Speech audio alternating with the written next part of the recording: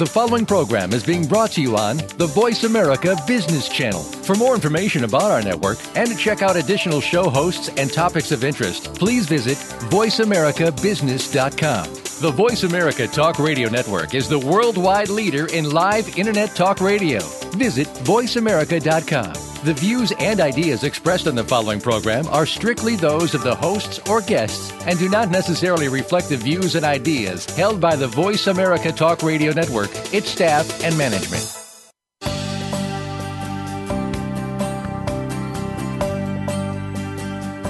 As we constantly move forward, there's a continuing and urgent need for higher education. It's necessary for tomorrow's future and for a dynamically changing workforce. As the need for education is changing, so is education itself. Welcome to Big Beacon Radio, transforming higher education with your host, Dave Goldberg.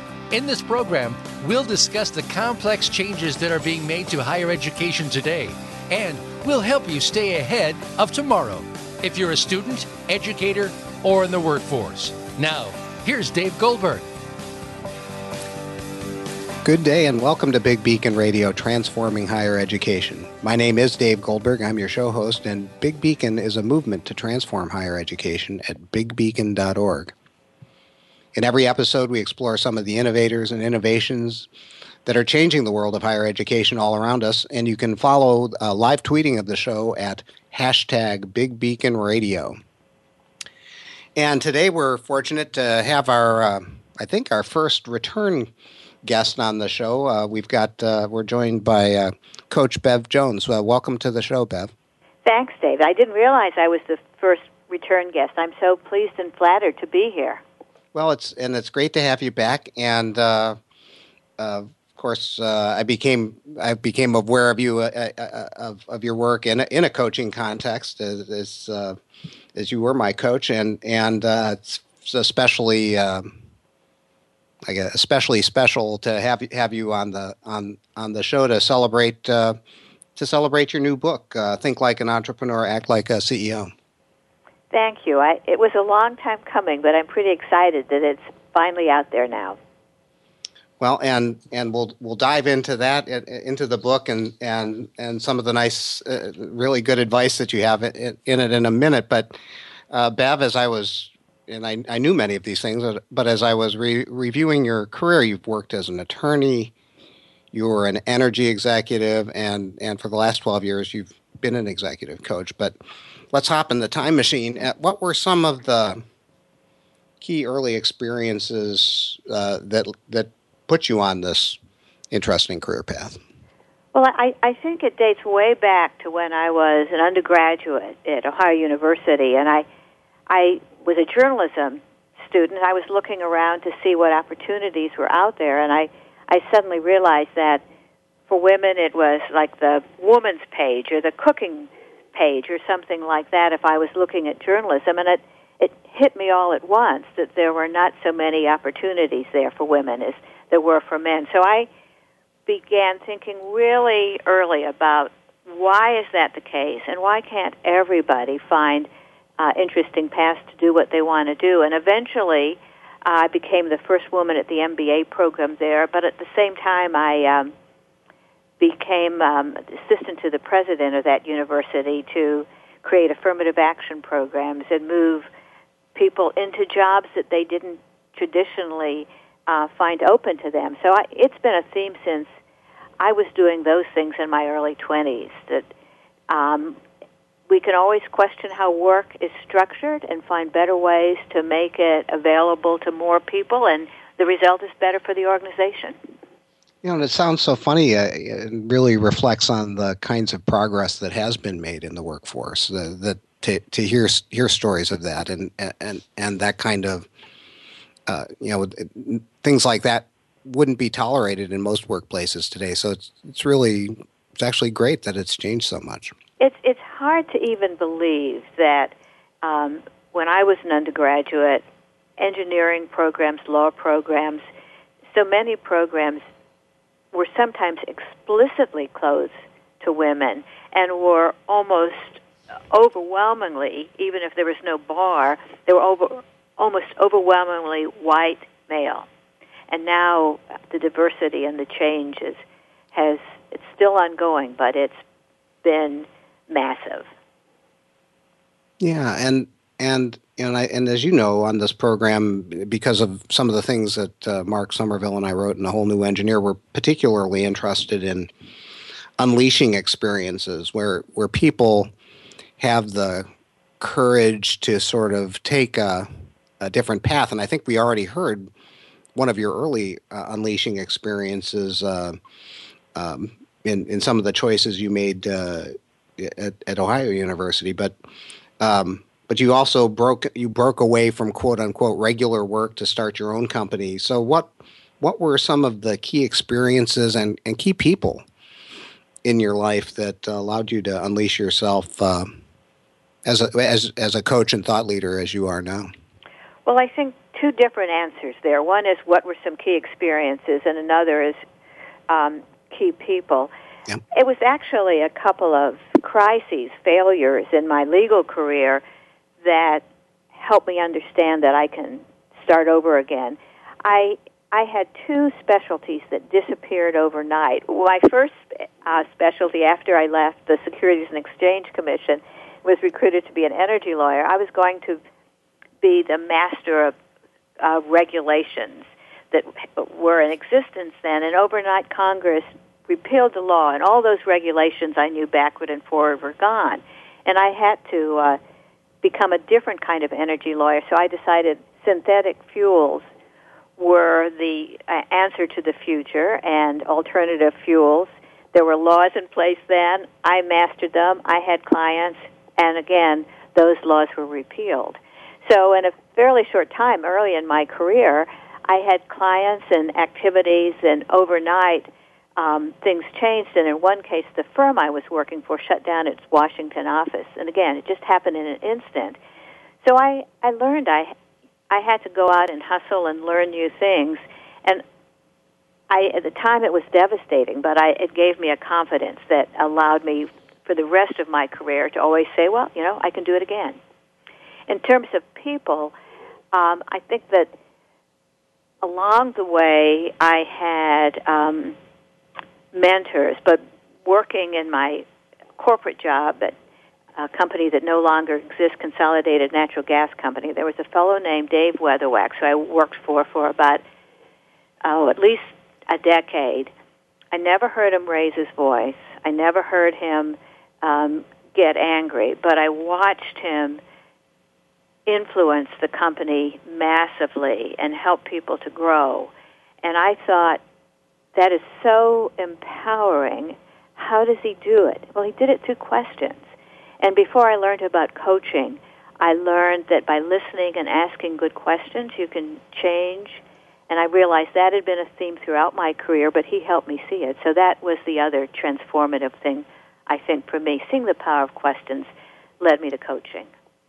Nice. And it is so interesting. And we have such misconceptions about that power comes from telling and directing, and I guess it does, but how much more powerful it is when someone asks a mind-blowing question that gets us to reflect and really think deeply about something.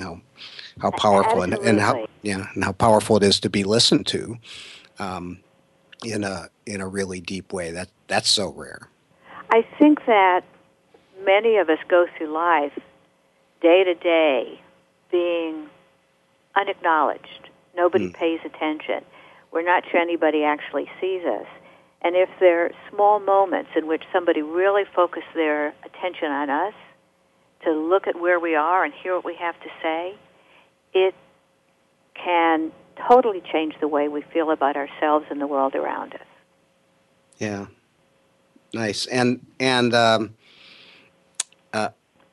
as I think about these things, I'm thinking about how you started your new book, Think Like an Entrepreneur, Act Like a CEO, and you dedicated the book to your 95-year-old mom and how she's reinventing herself as an artist. What lessons are there in her actions for us all?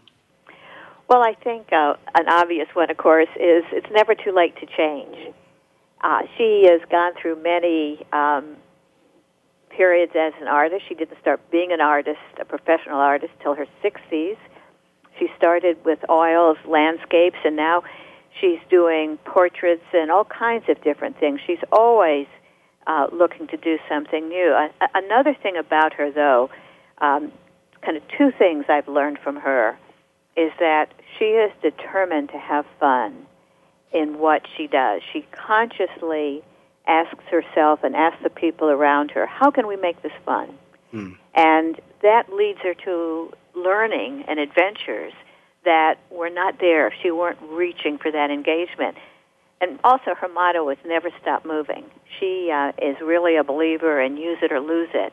And so if she doesn't have on her agenda, she gets moving every day. So those are lessons for me, which I'm really trying to own. Nice. I just got an Apple Watch, and it tells me every day how much or little I've moved, and it is actually interesting to think, to be intentional around that. To both I mean, I took your discussion of movement both kind of intellectually and in body. Absolutely. If I got it right. Yeah. Yeah. So go ahead. I think you have to keep physically moving as well as intellectually. Yeah. All right. So think like an entrepreneur, act like a CEO. What was it that motivated you to write this book? What's it about? Well, partly the writing began, and writing I did from myself when I was trying to sort out my thoughts as a coach and come up with my better understanding of how people related to work. And then I started doing presentations and so forth, and I looked for some simple materials to address some of the questions that I heard so often. I didn't see anything simple out there, so I started writing blogs and things like that. I needed those materials. I couldn't find a book. I had some of the writing, and I found it was good for my own head to keep doing it. And so the book just became an obvious next step. I wanted it for my clients, and I wanted it for my own growth.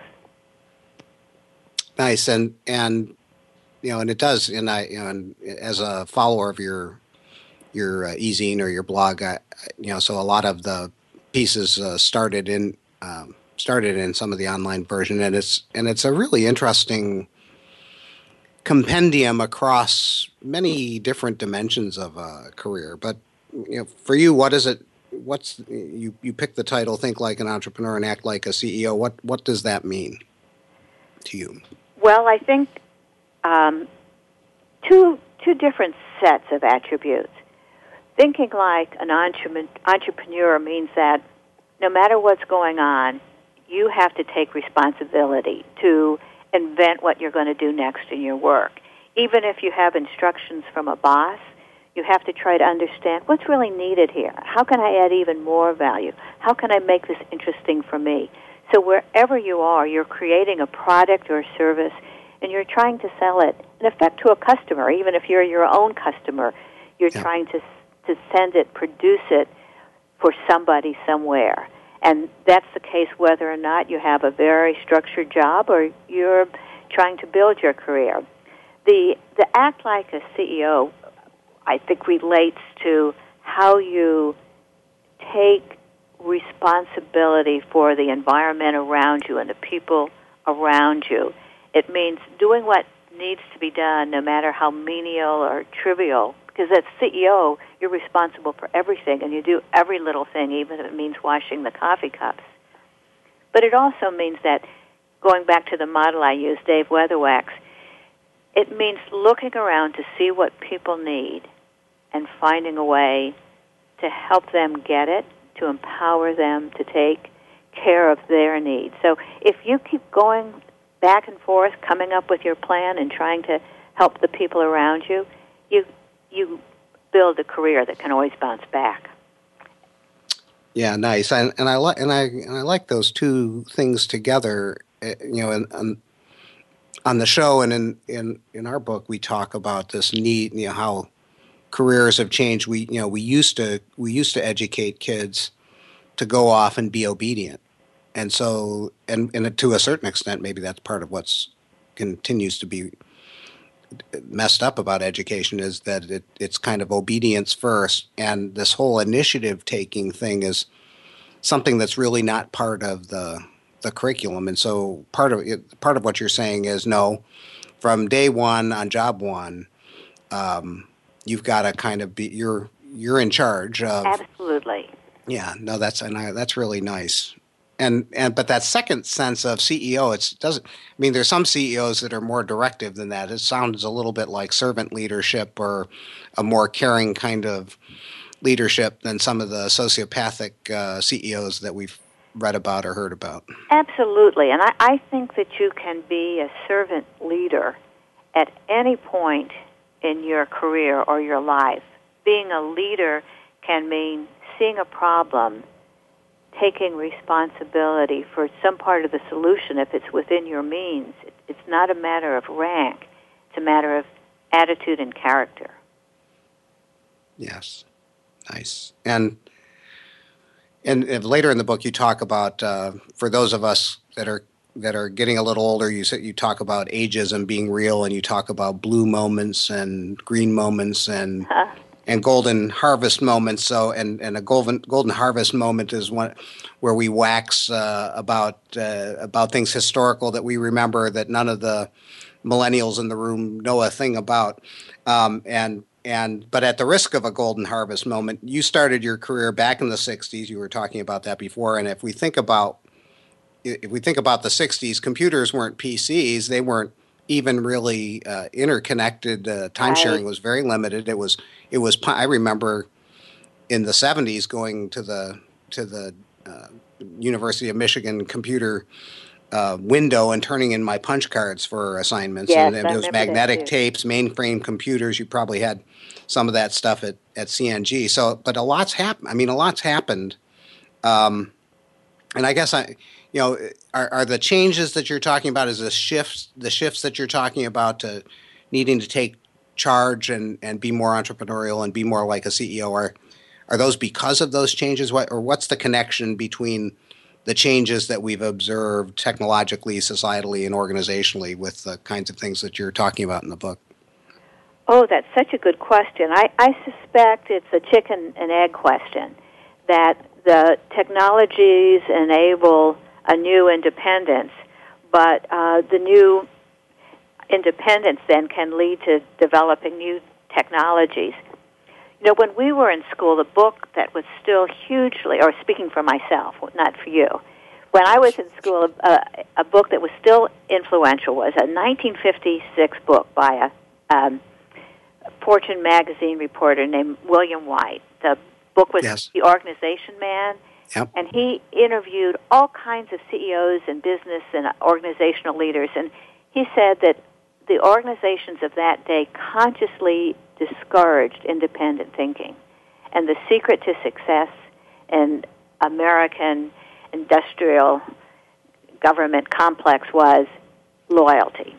Yes. And that is now turned on its head. And I think it's partly because we have so many opportunities for communication to send out our ideas or to learn about the entire enterprise no matter where you are, that today what really counts the most is being able to see the connections about things going across the broad spectrum and finding a way to join up some ideas and make a new contribution. And the technology makes it possible, and the connections make the technology.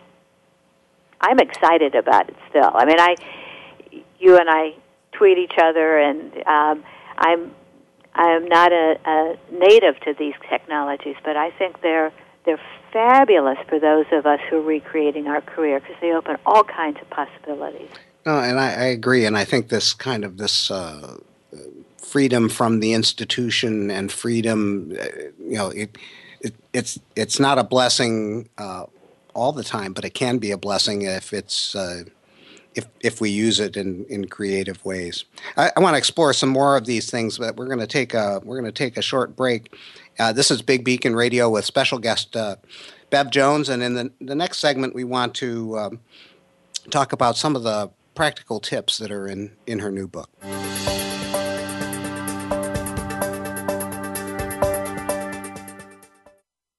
Become our friend on Facebook. Post your thoughts about our shows and network on our timeline. Visit facebook.com/Voice America. Do you want greater success in bringing change to your university, college, department, or classroom? Are you looking for a keynote speaker to inspire your organization with stories of transformative change? Would you like to boost your own academic, business, or technical career? Let David E. Goldberg of Three Joy Associates help.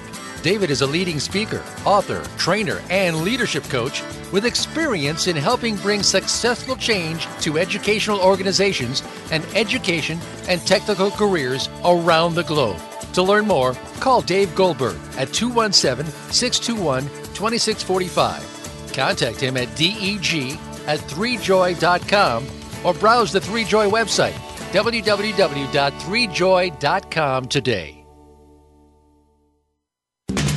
We're always talking business. Talk to an expert. Call now toll free 866-472-5790. That's 866-472-5790. Voice America Business Network.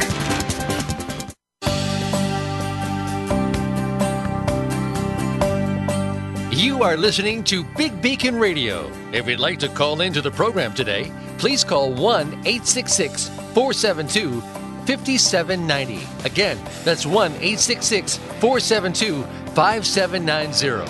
Or send an email to deg@bigbeacon.org.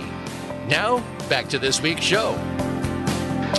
And welcome back to Big Beacon Radio. We urge you to get a copy of the book that is transforming higher education, A Whole New Engineer, The Coming Revolution in Engineering Education, at www.wholenewengineer.org. So before the break, we were talking to our guest, Bev Jones, about her new book, Think Like an Entrepreneur, Act Like a CEO. And in this segment, I'd like to explore some of the tips, some of the key chapters in the book, and maybe start with the first chapter, Bev. You open the book with a chapter on the need to have a good plan. And this sounds sensible enough, but don't people have plans for their careers? What do you mean by having a good plan? Well, that's a good question, because I don't mean a career plan in the sense that you think this year I'm going to go to X school and the next year I'll get that job, and that you have a linear map of where you think you're going to go, because that never works. Yep. What I'm talking about is have a vision of where you want to be going in different parts of your career and your life. You want to be fitter, you want to learn something new, you want to have this kind of job. Have a vision of those aspects. Your plan is, what are you going to do today? What are you going to do tomorrow? Your plan is, what are you going to get done this year, and how are you going to take responsibility for moving yourself in the direction you want to go? And that plan can be very immediate and specific. And although you're just taking small steps in your plan, if you keep doing it, it's going to move you in the direction you want to go. So I'm hearing this as tied into the point that you made when we were talking about the motivation for the book and the title of the book, that this is the plan that we're talking about here is, as you say, not a master plan of step by step, but more, what would you say? Well, I'm trying to put it in my own words. Your ownership of taking, your ownership, or that you're if you're sitting with nothing in front of you, you're responsible for getting something in front of you. Exactly. And in fact, in that chapter, I talked about how do you get off to a good start when you start a new job or a new assignment. Quite often, people show up and they expect to be told what to do, what their responsibilities are, and there's a tendency for them to sit back and wait for instructions. Well, of course you follow the instructions, but part of your plan is to get the instructions. It's to understand what your leaders, your customers want. It's to figure out what should you be learning and who you should be meeting. So even on a first day of a brand new job where you don't know much, you have some assignments for yourself of things to learn and things to do that'll help to get you started. You take responsibility in addition, of course, to trying to give people what they need from you. Yeah, and in that chapter, I think it was in that chapter, you had the story of the worst day of your of your career life that I thought was a great story to illustrate that. Oh, it was a miserable day for me. I was a young lawyer, and I actually had some clients of my own that I could take to another law firm. And I'd been a little older when I'd gone off to law school, so I was anxious to be a partner and make up some of that time. So I had an offer to go to a new firm and be a partner, and there was sort of a year of that it'd be tested, and then I'd be a full partner at the end of the year. I was so excited. I did all of my client work, and I showed up for my first day at this new job, and the people who'd brought me in were not there. I was in a regional office, or the Washington office, not in the main office. There weren't that many people. The people who were there didn't seem at all glad to see me, and I didn't realize at the time that there were some people not so crazy about having a woman partner. It was before the web had existed. I had nothing to do all day. I sat in an empty office because I had brought no work with me. I didn't have any idea how to get started, and I spent the entire day trying not to burst into tears because I had nothing productive to do.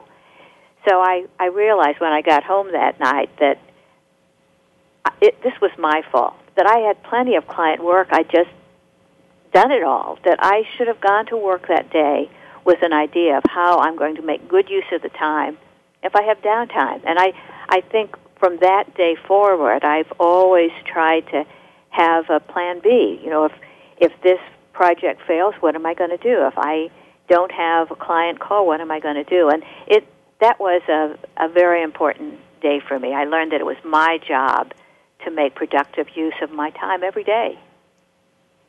Nice, and I think that is a lesson, and I guess I've seen it in my own graduate students. I've seen it in some of the people that I've hired. That the ones that you really value are the ones that have figured that out. That have figured out that somehow they're there to be useful to the larger organization and taking initiative to do something when not asked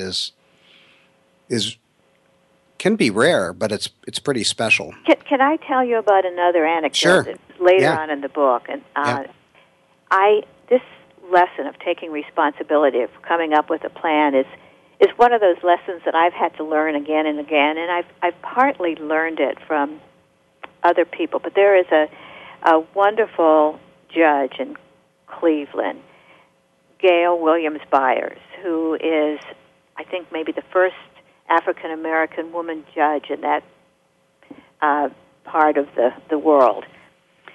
I met Gail when she was a junior in college, and she had a very prestigious internship in the White House. She came to Washington. She was the first person in her family, or one of the first to go to college. She wanted to do this internship and do well, not just for herself, but her family and her community.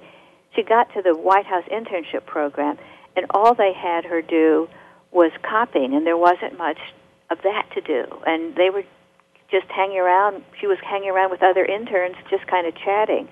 And she was devastated because she wanted something. So she said, I've got to have my own plan. I've got to come up with something. So she asked around, and through the Cleveland connection, because my company had operations there, she found her way to my office and said, I need a challenging internship, and I'm going to come work for you. I'll work for free, but it's got to be productive, and these are the things I can do. So this 20-year-old young woman walked away from a White House that had no plan for her and said, I need to learn something here. I'm going to do it. And I've watched her through she worked for me after after undergraduate, and she worked for the company during law school, and she reinvented herself again and again with a plan. And now she is this innovative judge. It's been wonderful to see her do it. Yeah, actually, that story and I don't remember if that story was used as an example, but that's also an example of another habit or practice that you talk about, of knowing when to walk away from status and external accolades and stuff. So here, so you've got this White House gig, but you're not learning anything, and so that takes an enormous amount of courage as a young person to walk away from that and go find something where you're actually learning something. Yes, I didn't mention her in that chapter, but she's certainly a good example. I think the example I mentioned there was an acquaintance who I talked with casually, who made me so sad because he did not have the courage. I was just chatting at an event somewhere, and this fellow started talking to me about how he was totally bored with his job, but he had a VP title, and his family was so proud of him for being a vice president, and he was afraid that his part of the company would disappear, and he had an opportunity to transfer to another part of the company, but it'd have to have a much lower title. And he said, people will think that I'm a failure, that I don't have, if I'm starting over again, they'll think I did something wrong. He said, I just can't take a job where I'm going to lose my title. And it was, I thought, a tragedy that his fear of what other people thought was preventing him doing something that would have been fulfilling. And I see it again and again, that people are hesitant to look like beginners. Well, our interaction with you as coach and me as client was much along that same lines, and I was sort of stuck in the prestige of being at a place like the University of Illinois, and I was able to walk away from it in part because I realized you helped me realize that the things that I was doing were actually more interesting than the possibilities inside the academy, and I'm so glad I did. And had I not done that, I can see that I'd probably be doing much the same thing that I was doing 5 years ago. So that can be a really important thing to. It's not really a step down, or it's a step across, or a step. Yeah. It's a step someplace else. A step to, as you. I like the way that you labeled it as a step to being a beginner. I think we sometimes hold on so fiercely for titles and used to be corner offices and recognition that we worked hard to get, that we lose track of the fact that the main thing we're getting is the fulfillment and the learning and the energy. And if those things aren't there anymore, the labels don't really bring us much. So we can put those aside. We can make the choice to put those aside, and we can start the fun all over again. And the fun is really the process of building up. Nice. Yeah. So you've got other good things in the book. The second chapter talks about thinking like an entrepreneur wherever you are. So what's that about? I work quite a bit these days with government officials, senior executives in the federal government, attorneys that manage lots of other attorneys, or scientists that manage lots of other scientists, people like that. They tend to be in highly structured systems with accountability and performance management plans and all of those kind of things. The ones that really excel, I've noticed, are the ones that do just what an entrepreneur is. They're always asking, but what is the point? What really needs to be done here? What else can I do to add value to whom? Even in these highly structured systems, the people who seem to be having the most fun, having the most impact, having the most opportunities for transition if they feel like it, are the ones who are taking that same responsibility to look around, see what they can produce, and finding a way to do it.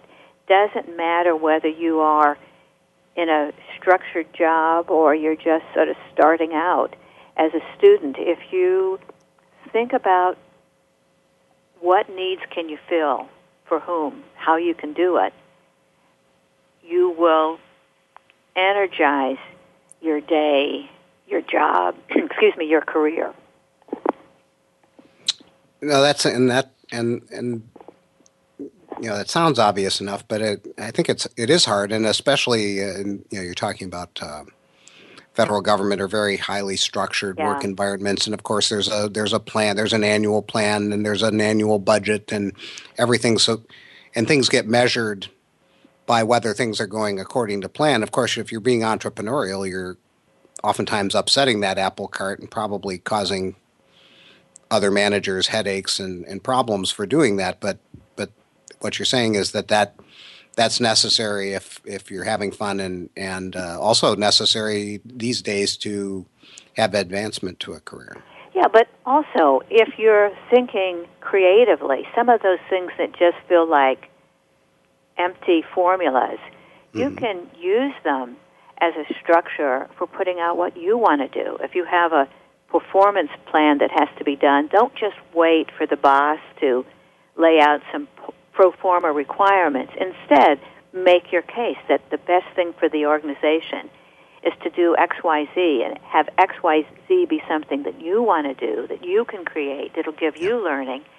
I see it happen all the time. If people see some of those structures and processes and use them as ways to empower themselves to create something new, it often works. So I'm hearing using the existing structures and processes as ways to inject creativity, get approval, get buy-in to do something along the lines that you're interested in. Absolutely. Wherever you are, you look around, see who your stakeholders are, who your customers are, figure out what their goals are, what processes have they put in place to achieve their goals, and then how can you fit your thing in? How can you give them what they need as a part of how you move yourself forward? Nice. And also early in the book, you've called it out earlier in the show about questions and listening. What makes these things so powerful as part of a career plan? Well, lawyers are often my clients, and lawyers are not the best listeners sometimes. In law school, in your early classes, you learn to be listening in class. They're talking through a case, and you're always not so much listening as preparing what you're going to say when you're called on next.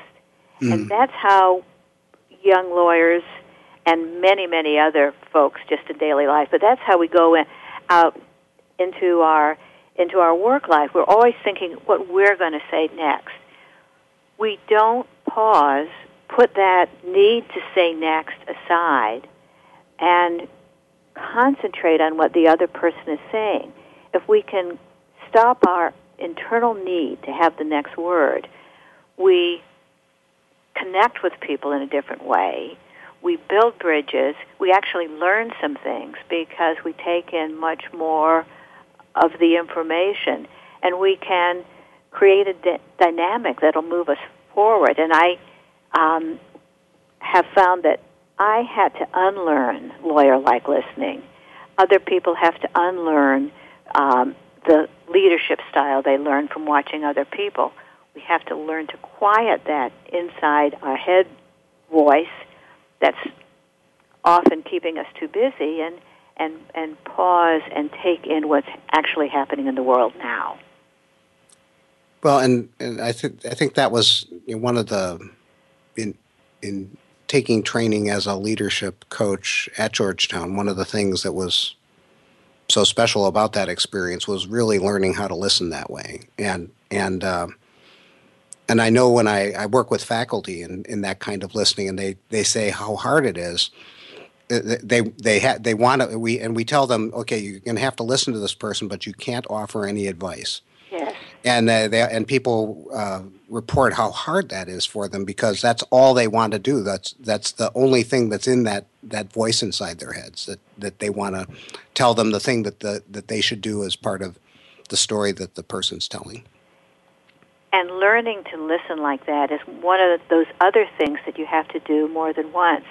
You and I know that we can go back to Georgetown where we studied coaching and studied listening, yes. And we go back for our annual retraining session, and all over again, we practice listening and realize that we still have further to go. We can still get better at this. Yes, nice.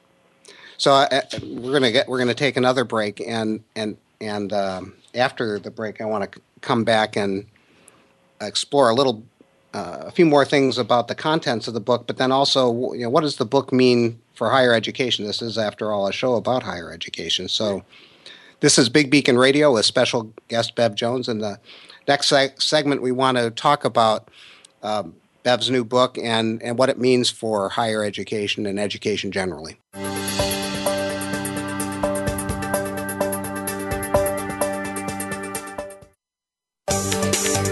From the boardroom to you, Voice America Business Network.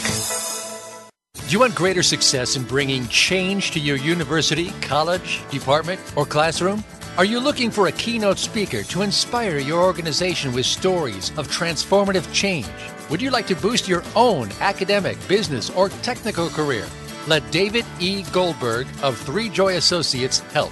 David is a leading speaker, author, trainer, and leadership coach with experience in helping bring successful change to educational organizations and education and technical careers around the globe. To learn more, call Dave Goldberg at 217-621-2645. Contact him at deg@threejoy.com or browse the Three Joy website, www.threejoy.com today. We're making it easier to listen to the Voice America Talk Radio Network live wherever you go on iPhone, BlackBerry, or Android. Download it from the Apple iTunes App Store, BlackBerry App World, or Android Market.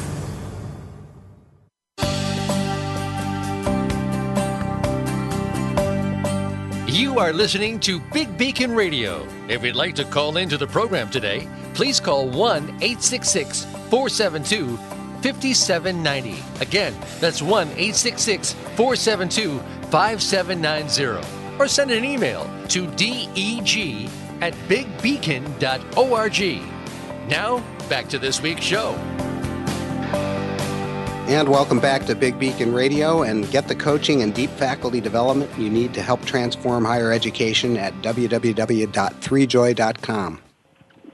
Last segment, we were talking with Bev Jones about her new book, Think Like an Entrepreneur, Act Like a CEO, and we were talking about some of the key skills or habits that are necessary to be effective in this new world of work. And in this segment, we want to turn to this is a show about higher education, and Bev, you got a journalism degree. You were the first woman MBA at Ohio University. You got a law degree. You were a lawyer, an energy executive, and executive coach. But in what ways is the path from higher education to career similar or different for today's graduates from the kind of experiences you and I had back in the day?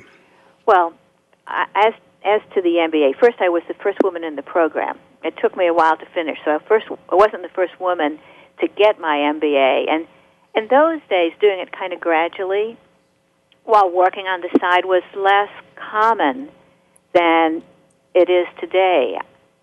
Back when I was in school, people went to college for 4 years, and then maybe you went to a professional school, and you went more likely to go for a defined time, and you thought it was a ticket to somewhere. And in some ways, it was kind of an assured ticket.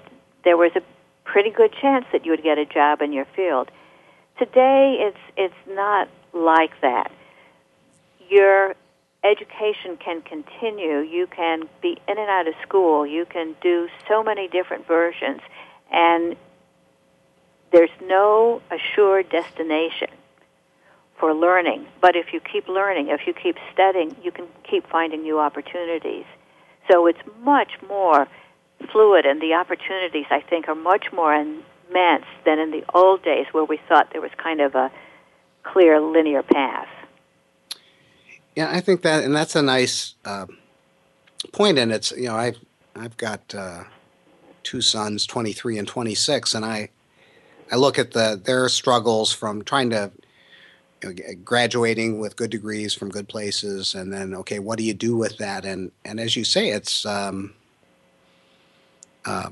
even for liberal arts degrees, it was okay. So fine, you've got the degree in history or whatever, and but you go to work for a company and you rise through the ranks. It's just so different today. Absolutely. There's something else that is different and exciting but daunting, and that is that in some fields the faculty are learning from the students because the world is changing so quickly. Yeah. My husband and I are very involved with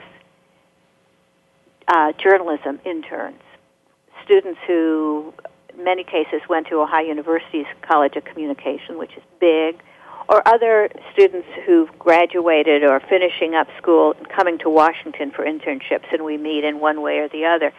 And we notice that these journalism students are so well-versed sometimes in social media. They have an understanding about evolving forms of journalism. They can take a story and tell it not just in print, but on audio, through mixed media, through all kinds of online things, through video that appears in lots of different formats. They have skill sets that are more fluid and rapidly developing sometimes than the faculty members who are teaching them. And the faculty members who are really engaged, I think, are learning from industry. They're learning from the students. And so the old roles of this is the all-knowing teacher and this is the humble student, those are gone in some of these professional programs where change is happening so rapidly, and it's pretty exciting. It's exciting, and yet it's part of the mismatch. And there's a sense in which expertise of all kinds, or what was expertise, and this expert professor that gets hired is, any 14-year-old with a laptop can read the same things that the professor can read. And maybe, as you say, for example, in journalism, is reading other stuff and paying attention to other things than are in the focal point of the professor. I think the professor today has to have a lot of courage to do the kinds of things that you've done, Dave, which is to learn some new skills, look at parallel fields, listen to other people, travel around and see what's happening where. You have to have the courage, as we talked about earlier, you have to have the courage sometimes to be a beginner in addition to being the expert you already are, and to work on learning more than one thing at a time. That does take courage and energy, but it feels like it's pretty rewarding and exciting if you can bring yourself to step out of the need to always be the expert. Well, and some of it is I think some of it is embedded in the role of coach too, and goes to some of the points that you make in the book about for example, the importance of noticing and listening and so forth. Those are meta level skills that can be applied anywhere to any situation, new, old, new learning, old learning, and put it in Ed Schein's terms. These are process kinds of skills as opposed to content or particular expertise in a particular discipline. And it seems like those skills are actually, now that I think about your book, many of the things that you're talking about in the book are those kinds of process skills as opposed to disciplinary knowledge. And it's those kinds of things that really make the difference today. That's right. And if you develop the ability to keep learning, the ability to switch gears, the ability to connect with other people, your expertise can come and go. Yeah. You'll always be able to start it up again in something new. Yeah. So in what ways, so you're talking about this in the case of journalism, but in what ways are we preparing young people for the new world? You actually were suggesting that they're preparing themselves in certain ways. In what ways is education, as you know it, failing to prepare them? The young people I was talking about who tend to be the ones who make their way in Washington are the ones who have an unusual amount of initiative. My impression is there are a lot of people back at the Academy who don't understand the need to start hustling, to start looking around and see what's happening. We aren't necessarily letting everybody know about the need to take responsibility, to practice skills, to find out where the demand is going to develop in other fields. We still have a lot of people on a track, I think, looks like that to me, where they go to class and they take notes and they think at the end something automatically is going to happen. And it doesn't work like that. You can't just write down what you're told and expect that that's going to turn you into somebody with a useful skill set in a world that is changing all the time.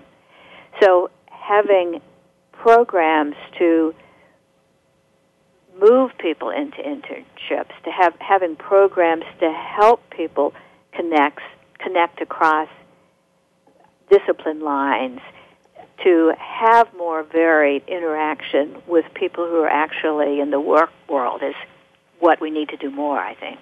Yeah. Yeah, so it sounds, you used the metaphor of a ticket and the ticket being punched, and so higher ed, this ain't no ticket, and it ain't being punched. It's like it, and there's a fair amount of the criticism of the Academy is that of the way that it's held fast to what it was doing and hasn't kept up with the ways in which work has changed. What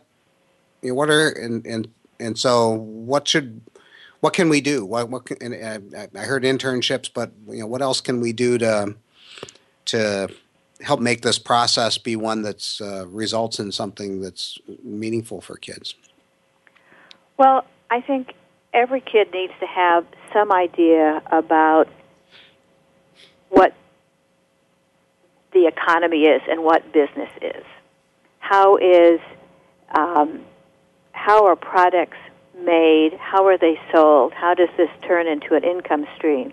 Yeah. Because if you have an understanding of how a little business works, you always have the ability to fit yourself into any enterprise, whether it's government or otherwise, because you understand how work product is turned into something that's a value of other people, and dollars are transferred to reflect that value. Everybody has to have some basic idea of how a little business works, I think. Everybody has to have communication skills, and that is a changing definition. What are good communication skills? But certainly there's still kids out there who don't know how to use social media in productive ways, yep, and don't know how to use email in a business-like way. Don't know that there are protocols for connecting with the professional world. So no matter what your field is, having things like email skills,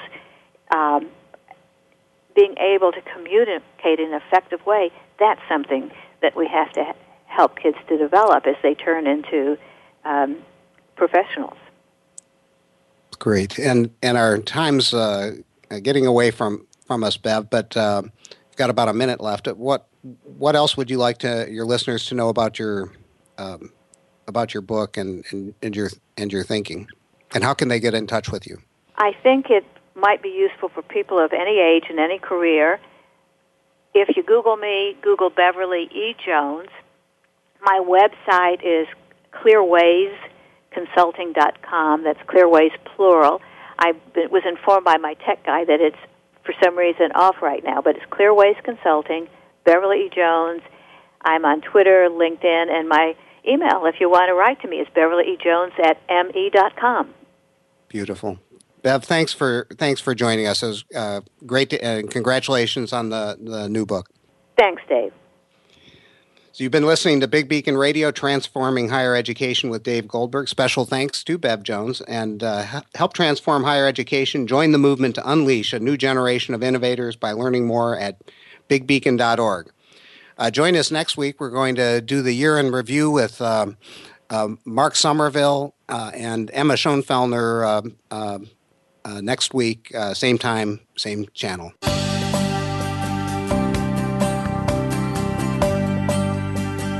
Thank you for tuning into Big Beacon Radio, Transforming Higher Education. Please join Dave Goldberg soon for another edition. Listen every Monday at 1 p.m. Eastern Time, 10 a.m. Pacific Time on the Voice America Business Channel. For additional information about our programs or to find out about the next show, please visit bigbeacon.org. We'll talk again very soon.